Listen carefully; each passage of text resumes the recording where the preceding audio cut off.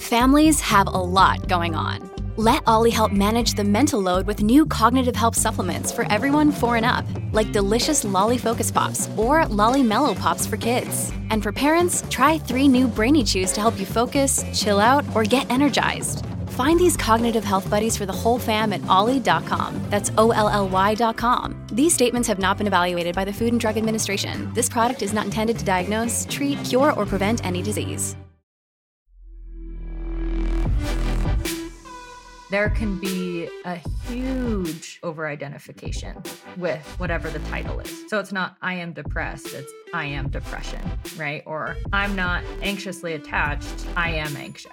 When we start saying I am statements, that's super fucking scary, right? That's where people lose the ability to change their mind. Critical thinking kind of goes out the window because now I'm identifying, right? I'm self-identifying with this label. Hello, lovers. Welcome back to Open Late, a Soulfire production. I am your host, Jessica Esfandiari, and today I have with me Lindsay Locke. She is the host of Get Psyched, which is a podcast all around relationships and her view through her lens as a therapist. And I can't wait to dive into this conversation today. We had a chance to talk last week. Lindsay and I got to know each other for the first time, and we're going to do a little bit more of that today. This conversation is going to be around all things attachment styles. Maybe we might dip into some trauma. And also, I think it's really interesting. Lindsay has a view on sex addiction that I think is a very healthy conversation to have. Because as many of you know, my listeners know that I have past relationships where there was a history of sex addiction. And we're going to talk about so much. So we'll dive right in. But first, welcome to the show, Linz. And I want to give you an opportunity to introduce yourself to the audience. Awesome. Well, thank you so much. I'm really excited about this conversation. I know after hours, I felt like we had barely scratched the surface. So I'm really excited to chat more and go a little bit deeper on some of the topics we dove into. A little bit about me. You know how many podcasts I've been on? I'm still not very good at the elevator pitch, but I will do my best for the Open Late fan base. I host a podcast called Get Psyched, like you mentioned.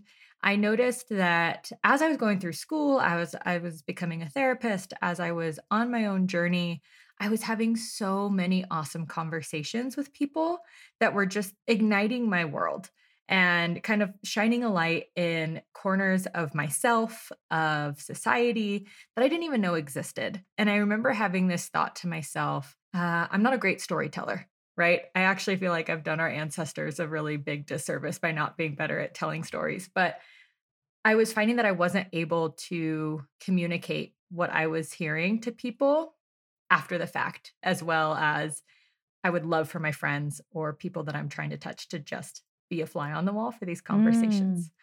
So that was initially and still is kind of the backbone of Get Psyched, talking to other therapists, other healers, people in the mental health, physical health, wellness space, and just having open conversation to where people can start to think critically about some of the topics that we bring up.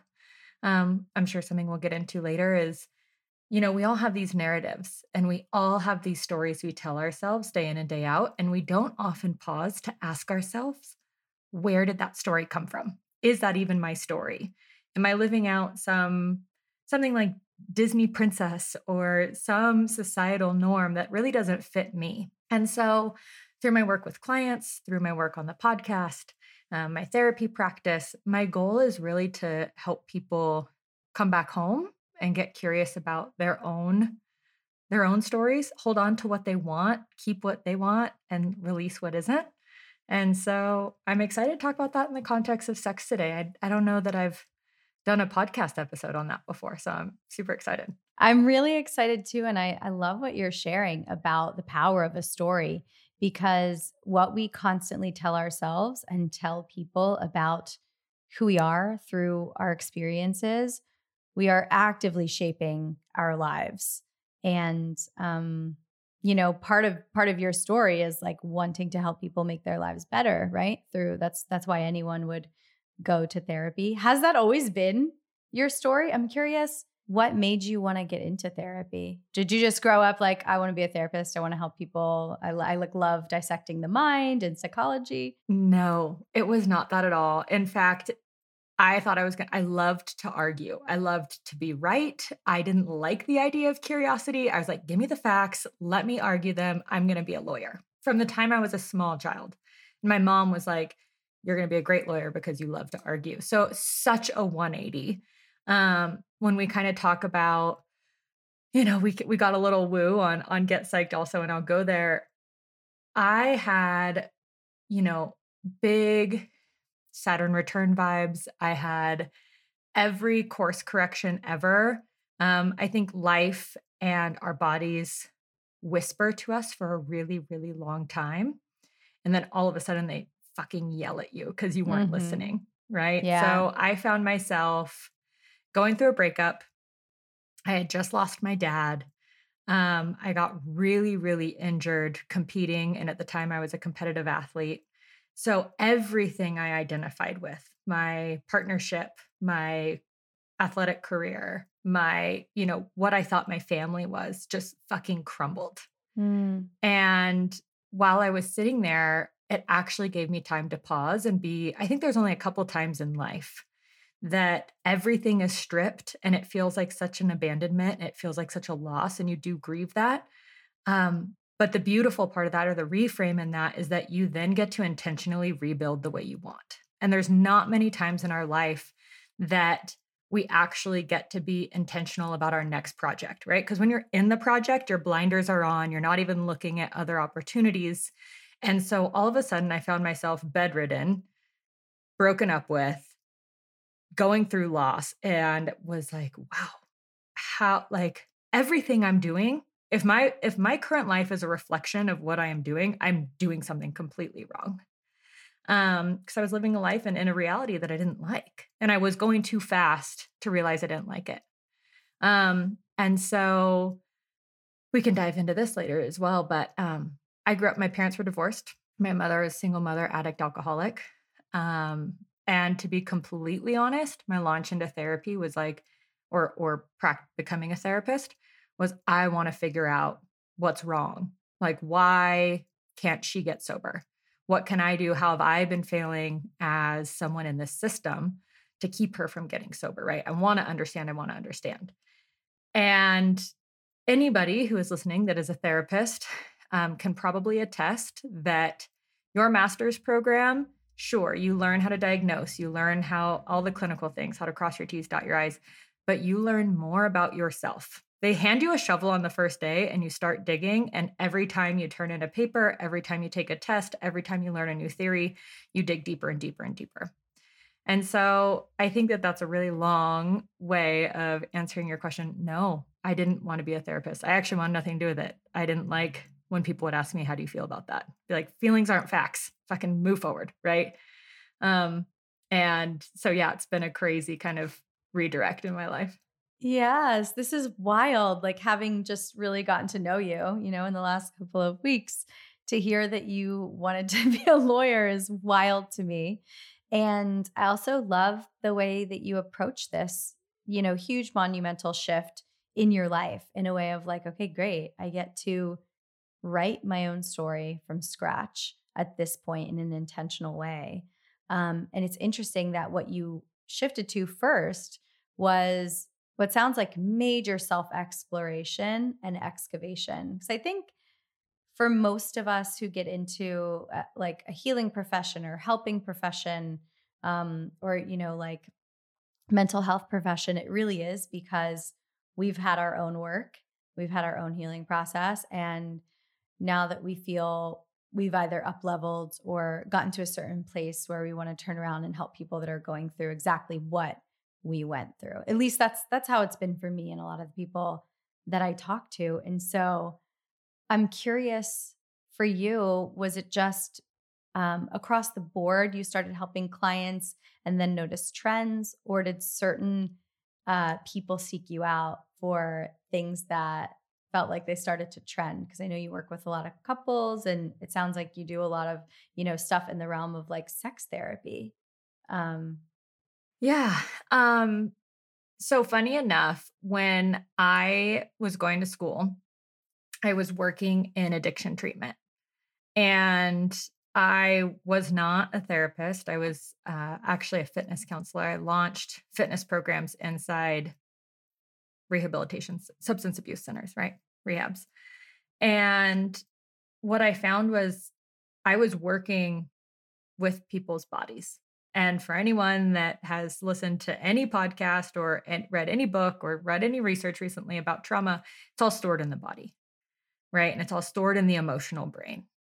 And I was having one-on-one sessions. Yes, I would teach fitness. And with the intention of these one-on-one sessions, it was supposed to be, you know, teach people the basics of nutrition, find out if there's any injuries, kind of destigmatize some of the fitness practices that we're doing, because we're doing functional fitness, kind of CrossFit based fitness and yoga. And what it was turning into was people just unloading trauma, telling me their childhood trauma, telling me their sexual trauma, telling me their relationship and familial trauma. And here I am, right, with no other credentialing other than the fact that I'm a fitness coach and I've been doing this forever. And I'm writing this data on the sessions that I'm having. And so one day I get called into the clinical director's office and I'm shaking because I'm like, fuck, like what? Why am I right? Like this guy signs off on everything I do. What's going on? And he goes, Lindsay, I know that you said you wanted to eventually go back to school, get your degree, your master's in counseling psychology, and you're getting data that other counselors aren't getting. And to this day, I can't attribute if that's just like I was the one person at the center that wasn't like, get sober, get sober, get sober. I was something else, like a safer, softer place to land for somebody that might be a little bit treatment resistant. But I agreed. I was like, I'm sitting in these sessions and massive amounts of trauma are coming up and I'm just holding it. I don't know how to release it. I don't know how to combat it. I don't know how to talk a client through it. I can just sit and give them unconditional positive regard, which is incredibly healing in the therapy space, but I needed more tools. So I went to school immediately with the idea that I was going to set out and save the world from addiction and do all these things. And as I was there in every class, whether it was dance therapy or addiction or community mental health, every single class talked about sex and every single class talked about sex in a different way. And with every client I've had, whether they are coming in for addiction or for couples counseling or for their own journey, I talk about sex with every single client out there. And so as you work your way towards licensure, you have to be supervised for 3,000 hours, which is nuts. Anyone who has coached or done anything, you're like 3,000 hours takes a long fucking time. But during that, my individual supervisor right out of school was incredible. Her name's Melissa Fritchley. She's done a lot of podcasts. She also wrote the Conscious Sexual Self Workbook, which is incredible. I'd love to talk to you about that a little bit. And she was my individual supervisor for hundreds and hundreds of hours. And so to answer your question, I think that we attract the people that we're supposed to help. And we might not even know what that help looks like. And so, like I said, clients that have come to me for a wide variety of issues, sex always plays a role in it. And I think being a soft, safe place for that person to land and really talk about something that we've been told not to talk about, or that we only talk about in private, or that is a scary, shameful thing to talk about, gives you, one leg up in the therapeutic world. Because we all have our own stories around sex. So there's a lot of clients and a lot of counselors that feel really kind of funny talking about the subject themselves. Yeah. Was it hard for you to dive into this subject? Was your upbringing around sex and sex education super positive, or did you have, I know a lot of women that I talk to have a lot of shame around this issue. And I don't know if that's had been the case for you and why you were attracting, because I do believe that like we're also, attracting the people that we can help based on like what we've grown through. Yeah. I think that I still constantly write my sexual story, and constantly bounce up against triggers that I'm like, ooh, that feels kind of crunchy. I didn't know that existed. And kind of my first dive, I'll bring it back up. My first dive into this was doing Melissa's workbook, and it was before she was my supervisor. It was actually doing her workbook. And by the grace of God, she lived in Santa Cruz, and that's where I was practicing at the time. And she could be my supervisor. And I went to all of the lectures and all the things that she put on. And because there was just so many questions that were so basic in that book that people had never asked me, right? Or that, where do your thoughts about sex come from? And kind of, circling back to what we were talking about in the beginning, how much of that is your story? Mm-hmm. Is any of it yours? Is it just stuff that you've taken on from other people? And so, no, my house wasn't super sex positive. I think, as most millennials might report, all of my sex ed in school was abstinence based. My mom had sexual trauma and had made her own decisions in her sex life through her late teens and early 20s. And though I think she was doing the best she could with what she had, and it was never a story of like, don't have sex, but it was always a story of like, you have something really special to give to somebody. Make sure that that person's worthy of what you're giving them. So I appreciate that, because there was no conversation on you're losing, right? I don't like the term losing your virginity. It's like, well, that feels kind of unconscious and like something I wouldn't want to like tell my son or daughter to do. But it did make me really afraid, right? Because though I was getting the narrative of you have this special thing that you can give somebody, that was where the conversation ended. I never knew, well, how does it feel to make that decision? Or what does my body tell me to do in that? And I think that with abstinence-based sex education, there's this goal, right, of keeping kids, quote unquote, safe, but it's all fear-based, right? It's like, I always think of the Mean Girls thing when he's like, if you have sex, you will get pregnant and die, right? Yeah. That's how so many people's sex education is. And so from the minute we start talking about sex in an open forum, it's through fear, it's through shame. And I think it teaches us on a somatic level to be really afraid in our bodies. Mm-hmm. Because when you're getting those messages at 14, 15, 16, and your hormones are doing what hormones do at that age, you're like, well, crap, I have all these urges, which are completely normal. And I'm supposed to be afraid of it when I feel this way, right? Like bad consequences are going to happen when I feel this. And so I think what kind of happens in that is then we do get teens and young adults and people exploring sexually for the first time that associate sex with fear or anxiety in the body. And so all of a sudden, if they're in a sexual situation that's scary or is anxiety provoking, that's normal, right? Like that's how my body has responded to the topic of sex for so long. And so I think that this abstinence-based and fear-based tactic of keeping kids safe is actually teaching kids that feeling fear in their body during sexual experiences is a normal thing to do, and how much different that narrative could be if we changed it to pleasure and safety and desire, and what a different landscape that might provide for kids and adults. Yes. Oh, I love this conversation so much, because I am all about somatics. And like you said, we got into talking about energy on your show, and everything you're saying is like, it makes so much sense to me and to so many people that I have these conversations with. And yet nothing is really changing, or at least I'm not seeing it yet in the school system, which I'm hoping that by us having these conversations and continuing the work that we're doing, it like bleeds into all of these other areas and more conscious parenting, at least. So parents are talking to their kids about it, because you're absolutely right. I just did an episode with my friend Courtney V, who's a pelvic floor specialist. And we went into talking about how from such a young age, girls and boys will tense and tighten in these areas, because you're taught to deny those urges and to like, think that your body's betraying you in some way, especially if you grew up in a religious household. Like I didn't grow up in a super religious household. However, I grew up in sort of a Catholic school culture. And so, yeah, it was abstinence-based, and it was also a sin, right? If it was like outside of marriage. And so from such a young age, you are thinking that your body is sinful. And Or dirty she's and like, wrong. yeah. And she's like, I see so much.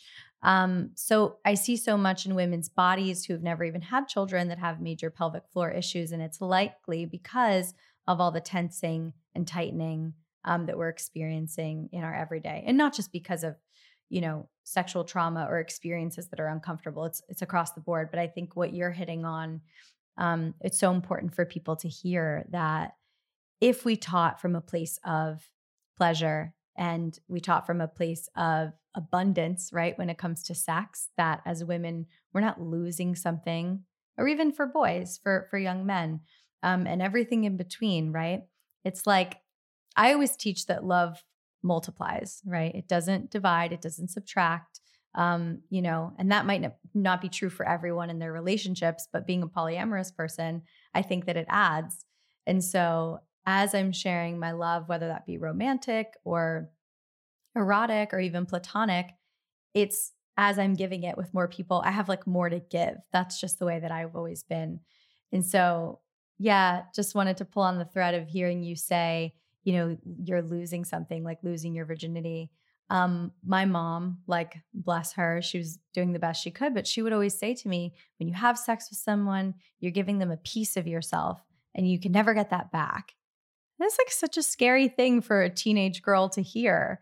And I didn't think about that until this conversation with you today, but it's true. All of this messaging becomes a part of our story. And what I really hear in this conversation is like, there can be a story of lack or there can be a story of abundance. And so I don't know, I would love to maybe take this into how can we look at sex in more of a way that is abundant and that's pleasure focused. And we're both, women of, I think, a similar age. I'm probably a little bit older than you, I think. But like, what would that look like if that were our story? And if like that was gifted to us and given to us in our education, like what could our sex lives look like? And maybe you've worked on some of this with your clients. Yeah. I think a lot of it comes down to, and I have my clients journal a lot. They'll journal in session. I'll even take time where I'm like, hey, take 10 minutes. Let's just write on this, right?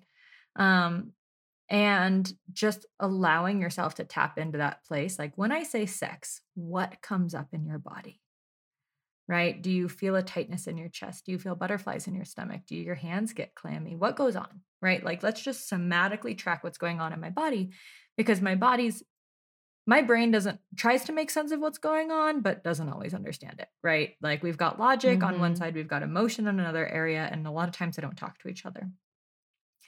And if I can focus in, right? So let's use the tightness in the chest, right? If I can focus in on that area and maybe we do a guided meditation, maybe we, really bring ourselves into that present moment. And I give that part of voice, right? I can reach in and externalize it. I can hold it in my hand. I can set it in a chair. I can vision myself in my chest with that part, whatever it is. And I start an open dialogue with it, right? What are you trying to tell me? When I feel this in my chest, how are you trying to keep me safe? What are you trying to communicate? And a lot of times, right, feelings, it's kind of like I've got to walk the walk, not just talk the talk. And in therapy, especially talk therapy, you're talking the talk. But if we bring people into their bodies, they're going to recognize a time when like, oh, my body felt like this in another time, or I learned this from this experience, right? And we can start to really deconstruct where some of these stories are coming from. And the fact that these parts can come up with only the intention to keep us safe, with only the intention to better our lives. But if these parts came on the scene when we were really young and had immature ways of, kind of interacting with the world or finding a coping mechanism, it's not that that didn't work. It's just that we didn't have any other tools at the time to really pick from. And so we can start figuring out where these stories came from. And I can start to ask, does that feel true to you? Right? As you say that to me, as you start to repeat to me what this part is saying, does that ring to you as true? Or does it just ring to you as something like, oh, I've told myself this for a really long time, but I don't know that it's actually mine. And then we can start okay, well, how do you know your body's feeling pleasure, right? Let's dive into that part. How would it be if we started associating some of our news stories with this pleasure story, right? With this somatic pleasure response?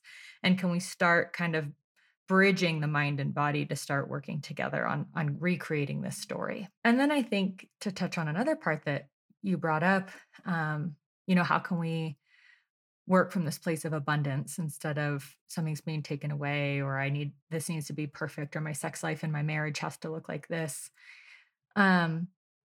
Really inviting in play. Like, when the fuck did sex have to get so serious? Right?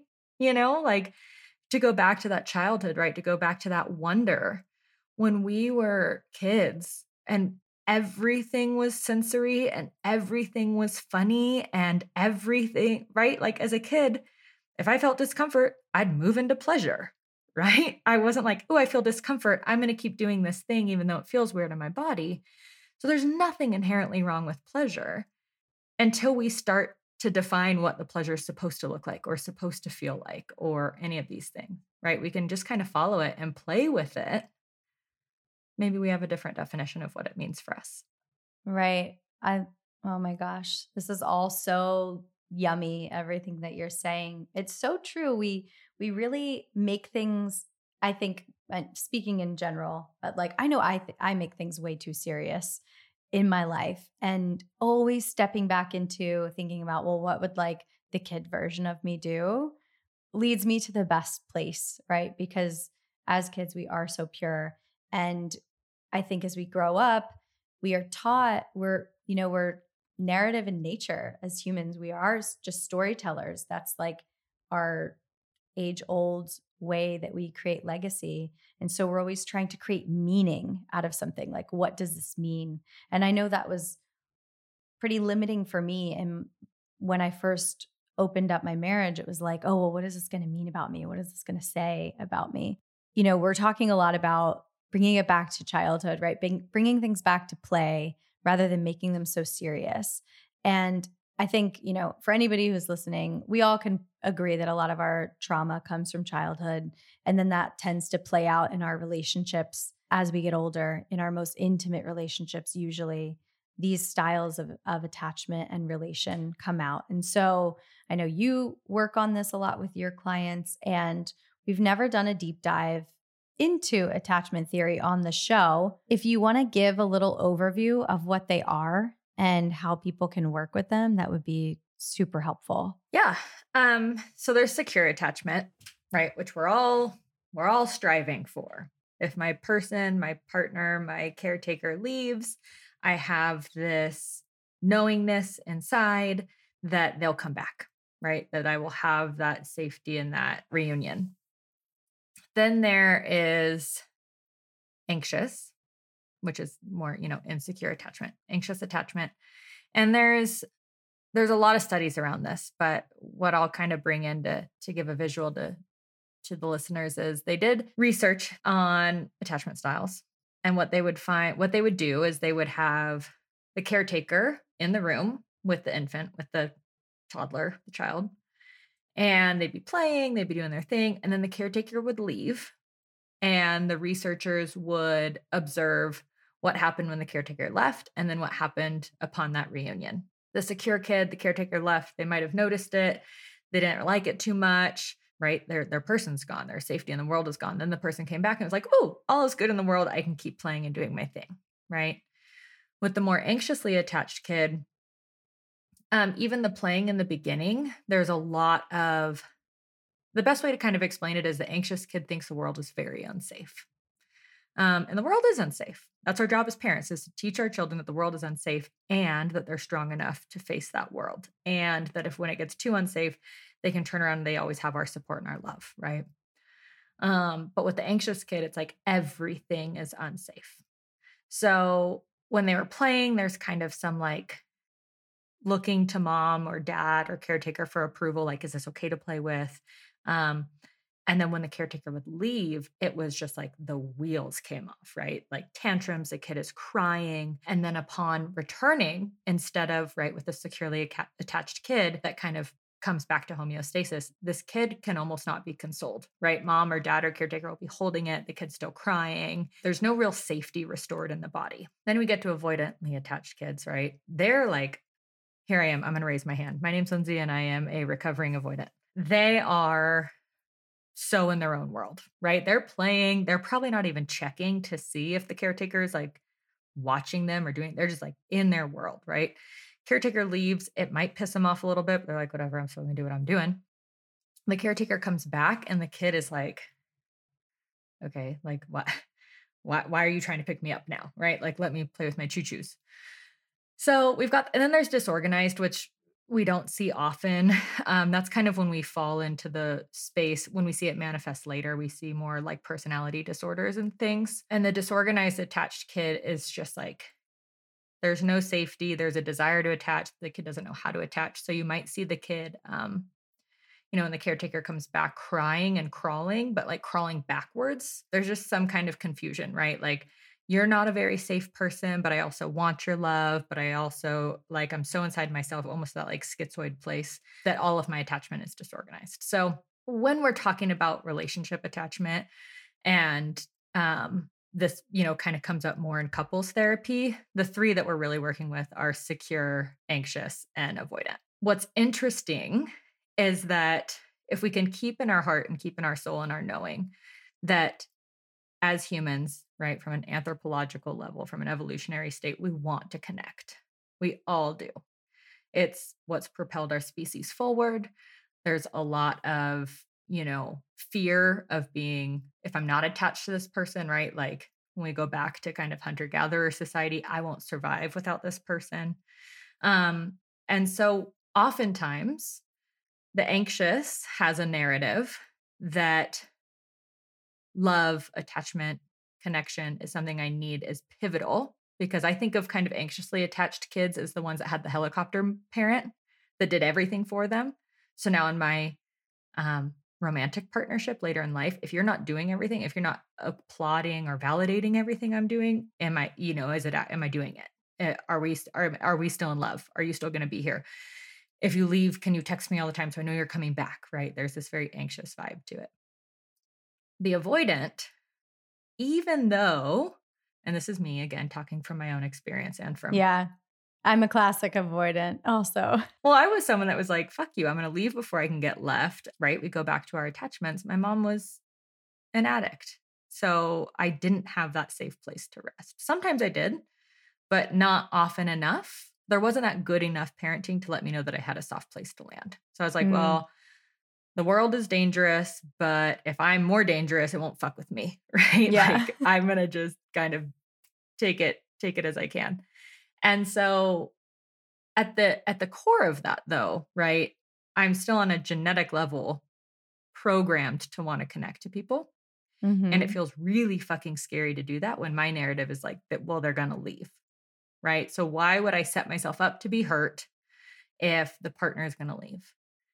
And so lo and behold, how great would it be for an avoidant person to match up with an anxious person that tells me all the time how much they won't leave and how much they love me and all of these different things, right? So then they come into couples therapy because he or she wants nothing to do with me and he or she wants everything to do with me and we can't fucking figure it out.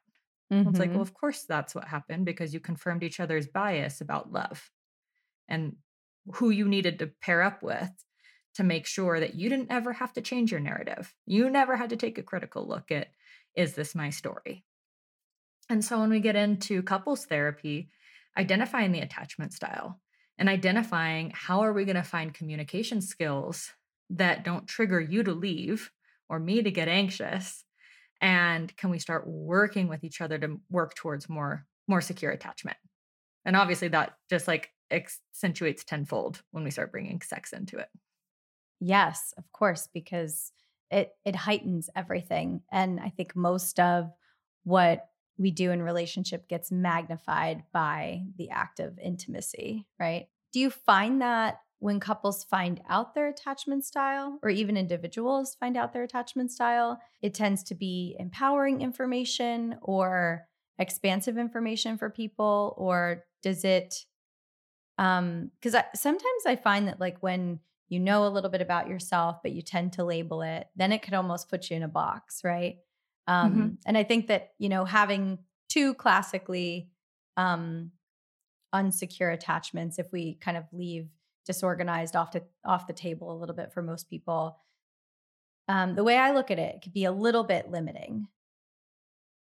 Yeah. And I think that people, whether we're talking about attachment styles or the Enneagram or diagnoses, there can be a huge, huge over identification with whatever the title is, right? Whatever the diagnosis is. So it's not, I am depressed, it's, I am depression, right? Or I'm not anxiously attached, I am anxious, right? And so when we start saying I am statements, that's super fucking scary, right? That's where people lose the ability to change their mind. Critical thinking kind of goes out the window because now I'm identifying, right? I'm self identifying with this label. And that can be super helpful until it's not, right? With everything that's light, there's a shadow to it. So it can be helpful because it can help me start to really identify patterns in my life. Oh, fuck, like I do always leave people before I get left. Why do I do that? Right now, where it can get kind of shadowy is like, oh yeah, I'm avoidantly attached, so that's just not going to work for me. And it's like, ooh, okay, so you don't want to rewrite that narrative at all. Yeah, you don't want to become more secure in your attachment so you can experience yourself more as a whole and look at yourself in a holistic way. And I'll go there because I know that you've gone there in other shows, but that's what they're finding with psychedelic assisted psychotherapy, right? Is it's less about the substance itself, like what it's doing on a physiological level, and more so, I think the Forbes article put it really nicely. They said, is it about the MDMA or is it about this idea of meeting God, right? Am I having this peak experience? Am I having this somatic experience that's going to allow me to change the way I think about myself or the way I think about my trauma or the way I think about others? And for so many people, when they use, psychedelics and have either a healer or a therapist or a shaman or whoever it is that you do that with, that's informed in these ways, when our identity shifts and we feel that shift in our, go back to the somatics, we feel that shift in our bodies, you can't take that knowing away from us. Right. I now know that there's a different way to think. I now know that there's a different way to feel because I have felt it in my body. And it's very, very similar with these diagnoses, right? And these labels is, okay, am I identifying too far with this label that it's actually impeding my ability to grow or to critically think about, what the patterns are in my life. Right. And to like step into being an observer of myself and have the ability to reflect on my experience, my past experience, so that I could write a different future if I want to. And I love that you bring up, psychedelic therapy or psychedelic assisted therapy, because I always try at least my best to remind people and people that I work with, you can have the monumental, like meet God, ego death, ego dissolution, whatever it is. And it does changes us on a somatic level. It can totally reprogram the way your brain is wired and everything is, your neurotransmitters, everything's firing and wiring. And you can have this monumental shift, right? This paradigm shift.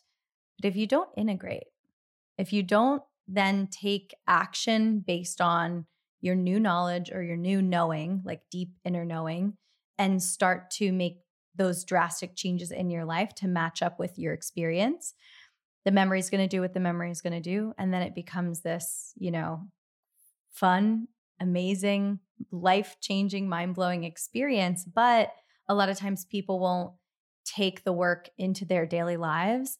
And then it just becomes this really cool experience, but not something that you take with you every day. And that's why I think therapy is so powerful, valuable, instrumental in the healing process, and like goes hand in hand with integration with anything, not just psychedelics, but like even if you have a mind-blowing sexual experience, like, if you have the most wild night of your life at like a play party, and then you don't allow that to change your daily pleasure practice or your relationship with your husband or whatever it might be, it's going to be this thing that you like put in a box and put on the shelf to like maybe never be seen or heard of again. And that's not for everybody, but I find that, when people leave out the integration piece, that is like the biggest downfall that we have in that kind of work. And so I think working consistently with a therapist, it's better than any ayahuasca ceremony,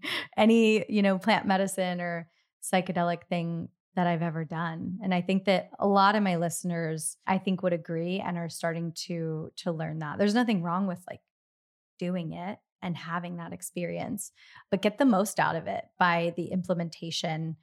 And I think to like bring it back to attachment theory, it's like, yeah, where are you seeing this in your everyday life? And once you have the information about yourself, that information is power to explore, to like press into your edges, right? That's like what the information is meant for. It's the same as like learning your sign, right? Or learning your big three or learning your human design, right? This is all, it's just information, and it's really what you do with it after that counts and that matters. I want to touch on one more thing before we wrap up today, because you talked a lot earlier about your work in, addiction clinics. And I have experience with, there's addiction in my family, whether it be substances or alcohol. And I also attracted in my life a partner for 3 years who, was a self-diagnosed sex addict. We never spoke again. But the interesting thing about the story is I felt very sexually deprived. There was a big disconnect in our connection, very little intimacy, but I loved him and we were best friends. We were great roommates, Yeah. And I was trying to have all the sex in all the places. And this was like in my mid-20s. And I like happened to find out this huge secret that he had, where he had been sleeping with many other women for almost the entire time that we were together. And to be honest, I never really did anything with that. I saw it. It was like a sigh of relief when I found out, because I had been unhappy for a long time, but I didn't want to leave because a lot of reasons, my self-worth conversation. And I felt like, what kind of person leaves someone they love when that person's depressed and like can't find a job or whatever the stories were. And I've not really looked back and dissected that story of his, or that how it's like been such a part of my story. I've often, just felt like I wish him well, and I'm glad, we're not together, and I hope that he got the help that he needed. But we talked a little bit about this, and I kind of love your view on this addiction thing, because I think we label addiction and then we walk away from it. And I've been guilty of that, because I'm in this culture of like, oh, okay, I guess he was a sex addict and that's kind of not my problem anymore, right? And then I, meet the love of my life shortly thereafter. So maybe just for me, for my personal sort of desire to know here, what is someone experiencing when they are compulsively like wanting sex, but also feeling the need to lie about it and not own up to it? Because I was like, damn, I would have loved to have threesomes or, whatever it was. Right. I would have been introduced to this world a lot sooner. Seriously, how come you were having sex with all these other people? They seem great. I'm joking, because back then I would have not gone for an open relationship at all, because we didn't have a healthy relationship. So I'm sure it would have triggered the fuck out of me if he would have brought it up. I would have been like, no. Without a doubt. But I'm really curious because you've worked in this field for so long, and you understand, the way the mind works in a different way than I think I do, of course, and a lot of my listeners. So what's really going on when someone gets diagnosed as a sex addict? Yeah. I have a really hard time with diagnosing, period. Kind of going on with everything we've talked about this show is it. Sometimes people over-identify with the diagnosis. There's a lot of stigma that goes around with having quote unquote mental illness or any of these different things, let alone layer the label of an addict on top of that. The person's likelihood to actually get help for what's going on plummets. When we think about 12-step meetings, right? AA, NA, SA for sex addicts, they have a success rate, right? Labeling success as the person doesn't relapse, of about 5 to 10%. Wow. And so if that is our leading way of treating addiction, why haven't we thought about this in a different light if it's not quote unquote successful? So I have a hard time labeling someone an addict. And I think a lot of that comes out of my own desire to help them more beyond what the tools we currently offer people in that space. I also think that with sex addiction, I treat it similarly as I would treat eating disorder. Because if we want to go back to our abstinence-based conversation, I can tell someone, don't ever drink again. Don't ever use heroin again. You will be cured. And if we choose to look at it through the disease model, which that's another tangent I can go off on, that I don't quite believe in the disease model. But if we align with the disease model, which is what the 12 steps are aligned with, the idea is if I am never actually cured, I can never actually move on from this. That's why they always identify as recovering, never recovered, right? Then the only way I can mitigate these symptoms is by not doing it ever again. I will always have this disease. I will always be an addict, and I can never use in a social setting or in a way that's not obsessive. Now, if we shift our view, instead of saying this is, drugs and alcohol or sex are inherently addictive, right? We've all heard, if I do heroin once, I'm going to be an addict, right? Or if I, do meth, I'm immediately going to have these like hooks and I'm going to crave it and I'm going to do all these different things. If we shift away from they're inherently addictive, if we shift away from there's a disease here, and we shift more towards what experiences in your life led you to this compulsion, we start treating the underlying cause instead of mitigating a symptom. So with sex addiction and with eating disorder alike, in my opinion, and this can be totally different depending on who you talk to, we don't have the luxury of saying, never get an erection, never get turned on, never, right, with eating disorder, I can't tell you never to eat food again because you have a poor relationship with it. So instead, what tools can we look at? Can we look at why the compulsion is there? Can we start treating the cause? Gabor Mate says it perfectly. When we change our mind from what's wrong with you to what happened to you, we can start to A, have a lot more sympathy and compassion and understanding for that person's life experience, but B, start to treat the root cause of it. One thing that you named in the beginning was, my partner was a self-diagnosed addict. So was he a sex addict?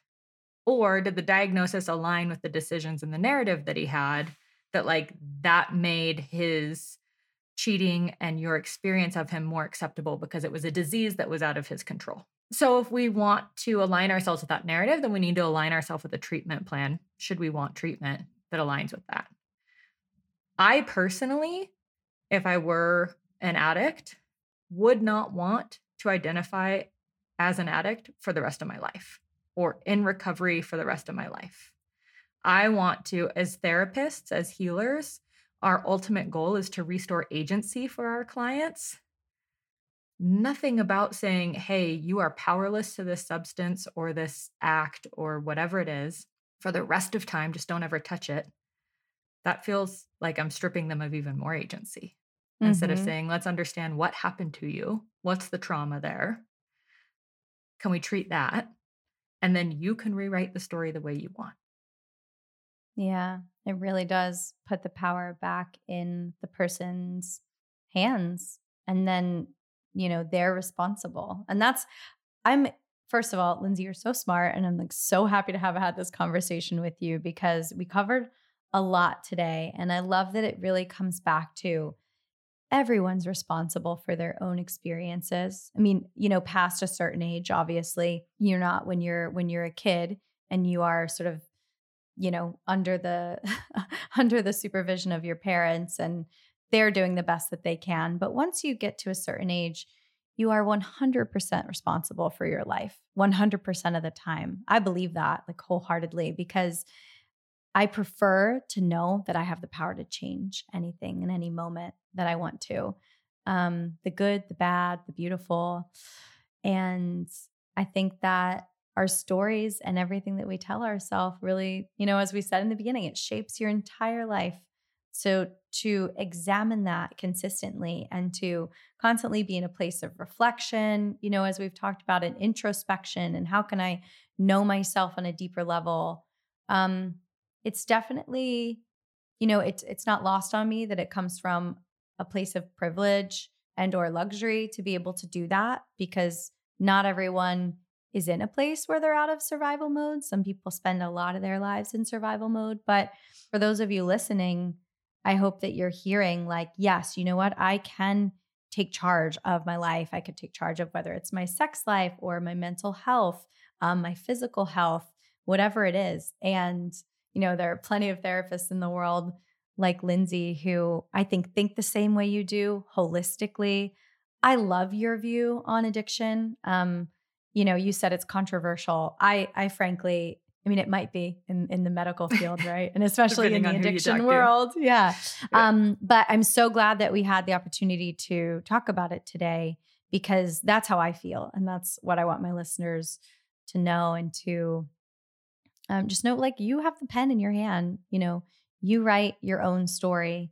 And so if you've listened to this today and you've gotten this far, maybe a takeaway could be, to sit and think about this and journal on it. Lindsay brought up journaling so many times. Where have you given over to an old story that doesn't work for you, or a story that was just handed to you from, your parents, or even generational stories? Like, we all practice traditions, right? Whether they be holidays, religious, cultural. Maybe ask yourself, are they still working for me? Do they make me feel good in my body? We talked about that a lot today. Are they expanders for me? Or is it something that, I don't really necessarily want? Is this something that you want to pass on to your children if you're going to have them?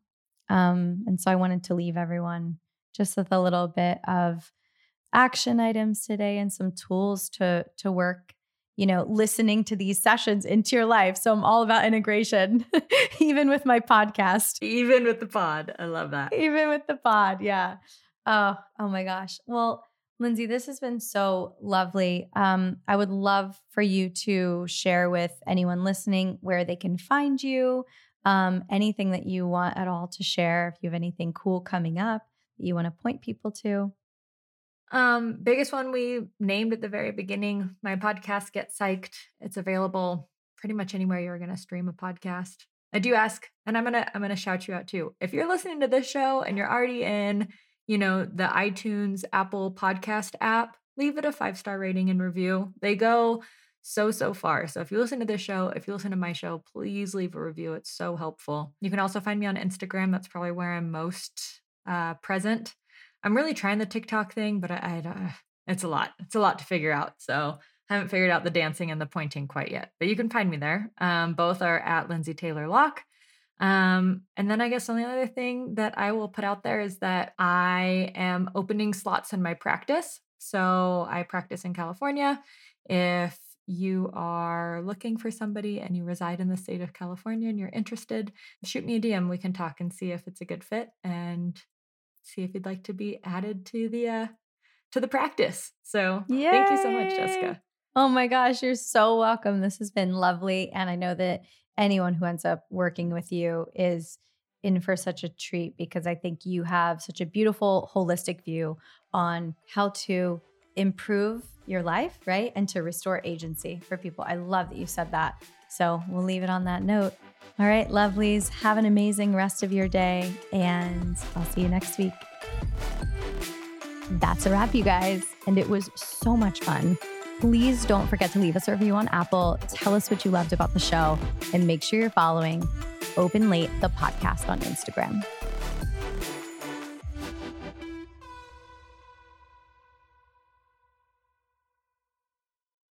Hello, it is Ryan, and we could all use an extra bright spot in our day, couldn't we? Just to make up for things like sitting in traffic, doing the dishes, counting your steps, all the mundane stuff. That is why I'm such a big fan of Chumba Casino. Chumba Casino has all your favorite social casino-style games that you can play for free anytime, anywhere, with daily bonuses. That should brighten your day a little.